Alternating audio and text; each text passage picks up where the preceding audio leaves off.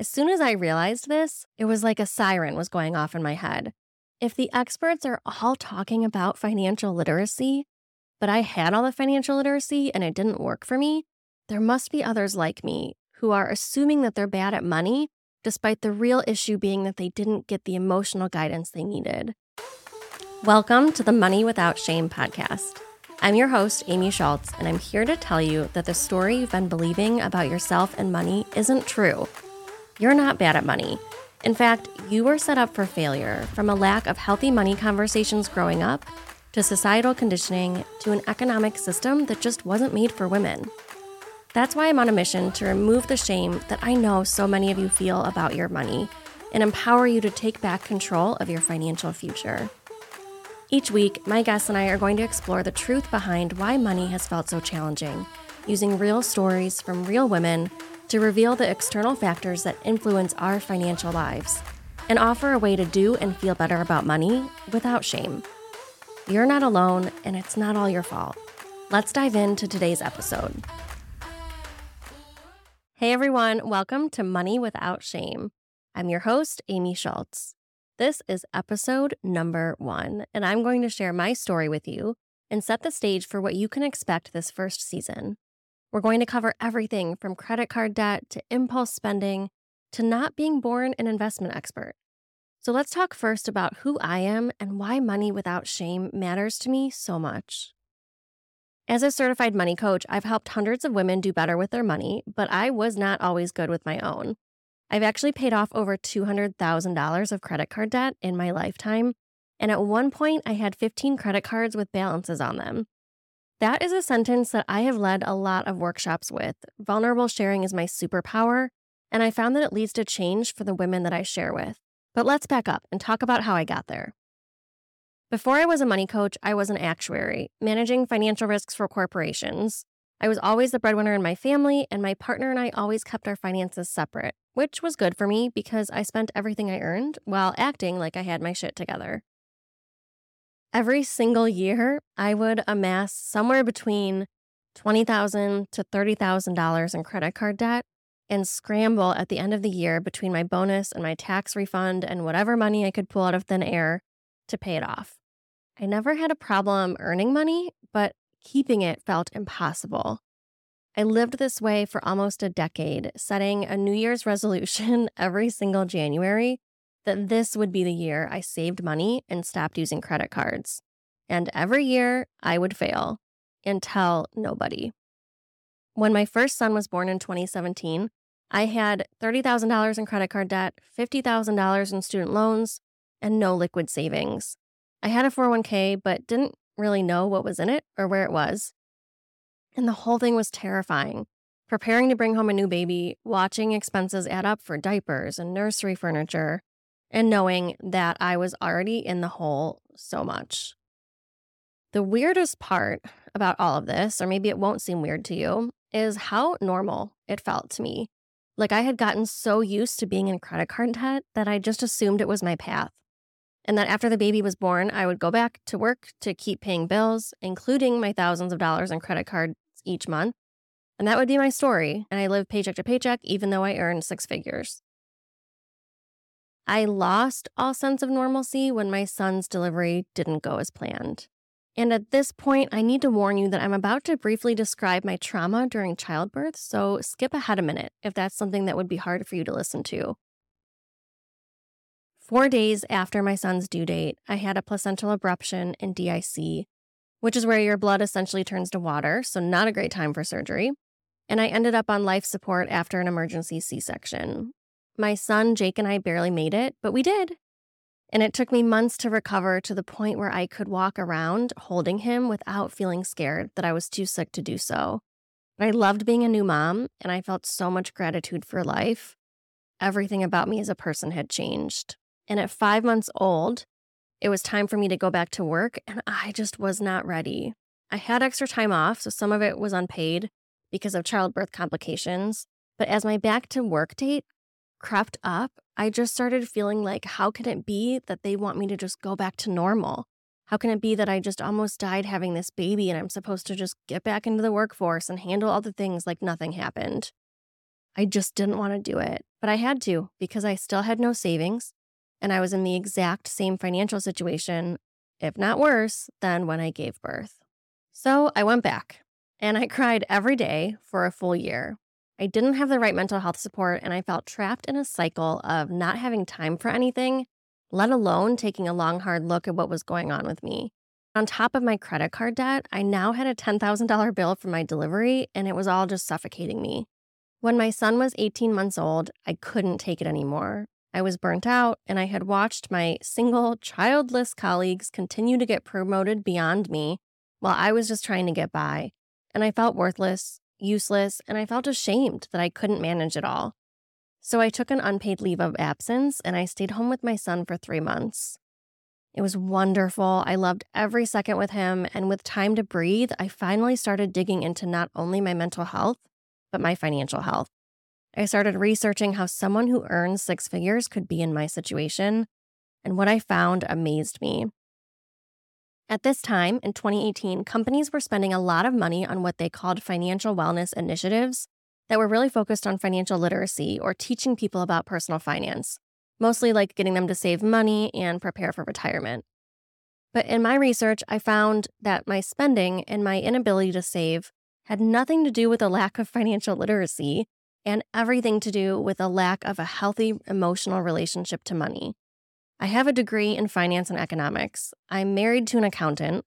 I used financial literacy every day in my job for 10 years, but that was not enough. What I needed and wasn't getting, as it turns out, was someone to explain to me that 90% of our financial decisions are driven by emotions, and mine were running my net worth right into the ground. Every time I spent money, I was trying to buy something that was missing in my life, which was, in fact, a life. Before my son was born, I worked 60 to 80 hours a week between my job and studying for actuarial exams. So the only release I had was shopping online at night. I had no time for anything else. My favorite pastime became seeing what I could order and the rush when it arrived at the door. I always knew I spent a lot, don't get me wrong, that was pretty obvious to anybody. But what I didn't know was the emotional reason behind my spending. I thought, oh, I'm a spender, instead of, oh, I'm unfulfilled in a society that tells me buying things is the way to happiness. I was doing what I was taught and placing all the blame on myself. When I finally looked at my spending through the lens of my emotions and why I'm making those choices, the most interesting thing I noticed was that in the months since my son was born, a time when most parents' expenses increased significantly, mine actually went down. When I was able to spend the time with him that I wanted, I spent less. But as soon as I was burnt out or stressed again or feeling terrible about working too much or too little, my spending went right back up. Seeing this laid out made me realize that this is the financial education I had missed out on, my emotional relationship to money. It turns out that there's a whole field of study around the emotional side of money, and it's called money coaching. Money coaching is different from any other financial help like counseling or advising because it focuses on your thoughts, feelings, and behaviors around money. It helps you explore the patterns you are reliving over and over again with money and shift them. Without that level of understanding of your relationship with money, many of us stay stuck in cycles we don't want to be in. Because I already had a strong sense of financial literacy, once I was able to uncover my emotional blocks around money, I took steps forward. I started being intentional about my spending and holding on to my money. I stopped feeling like I had no control over my money and started feeling like getting out of debt was possible. My journey to feeling confident about money was threefold. First, I had to understand that I'm not bad at money and that there are past experiences with money that developed my thoughts, feelings, and behaviors, called my money story, that are driving my choices. None of this is my fault, but it is in my power to rewrite it into something that helps me do better. Second, I had to rewire the way I thought about money, from it's all out of my control to I'm in the driver's seat, using my money to build the life I want. This was honestly the hardest part and is the glue that holds a healthy financial foundation together.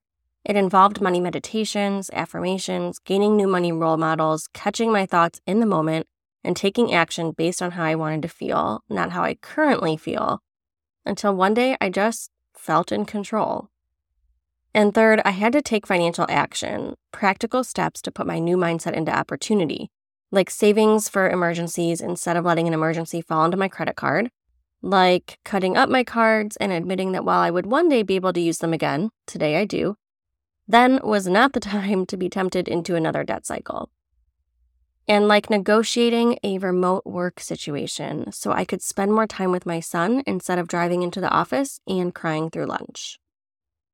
Money coaching helped me see all the ways my mindset around money was intricately weaved into my everyday choices, from how I worked to how I supported or didn't support my mental health to what I believed happiness looked like. It finally made sense to me why financial literacy didn't matter. It's not because there's anything wrong with me. It's because no one had taught me to see money in this way before. As soon as I realized this, it was like a siren was going off in my head. If the experts are all talking about financial literacy, but I had all the financial literacy and it didn't work for me, there must be others like me who are assuming that they're bad at money, despite the real issue being that they didn't get the emotional guidance they needed. At that moment, I knew that I have to spread this message. I have to talk about this and find a way to help women build better relationships with money so that they can stop blaming themselves like I did for so long. So, because I really only have one speed and it's go, I fully quit my job in that moment and I fully emptied my 401k and used it to start my first business, coaching women to do better and feel better about their money. I felt so powerful that day in 2018, but also terrified. I had figured out a way to fund the life I really wanted, and I knew I was taking a huge risk in doing so. I don't think I could find anybody to tell me it was a good idea. And it wasn't something that I would recommend to anybody else, but I knew that I had to do it. This was my path. Too many women are suffering in silence, and there's too much work to be done. Jobs to do, as Laura Croft says. Huge Tomb Raider nerd here. That year, I also decided I wanted to be not just a money coach, but the best money coach. I wanted to work directly with really influential coaches who were leading movements around rethinking the way we view money. You see, the more that you dive into the emotional side of money, the more you'll realize that the way our society talks about money and the way our economy works is not conducive to healthy money mindsets at all.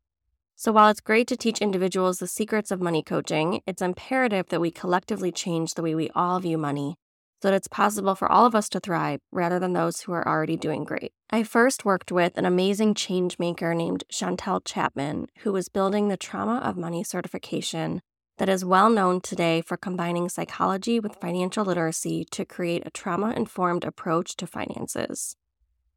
From her, I learned that we all have some level of money trauma, and hearing how she left a thriving career teaching financial literacy in an engaging way to do the research that would ultimately become Trauma of Money was inspiring and helped me realize how much I had to learn. Next, I worked with Deborah Price, who pioneered the field we know as money coaching when she founded the Money Coaching Institute, where I became a certified money coach.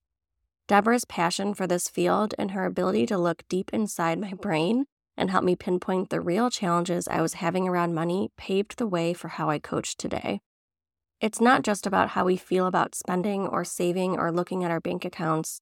It's about what we feel we deserve, our ability to ask for help and build a support system, and the boundaries we need to set with our partners and families. I cannot stress enough, if you've never thought about money in this way, if you've never had somebody guiding you through this exploration, it is not your fault that you are in a less than desirable financial situation.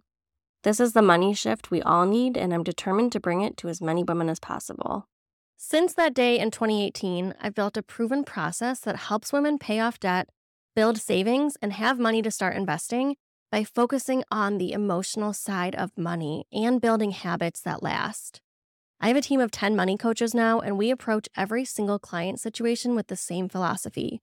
If this person could stop feeling ashamed about their situation and stop blaming themselves for what they didn't know how to do, what could be possible for them to believe about themselves and money? What do they need to let go of to move forward? I've talked to thousands of women about their money, and I see so much shame, and it breaks my heart. Fertility treatments that went on a credit card because they didn't have financial support from their partner or didn't have a partner.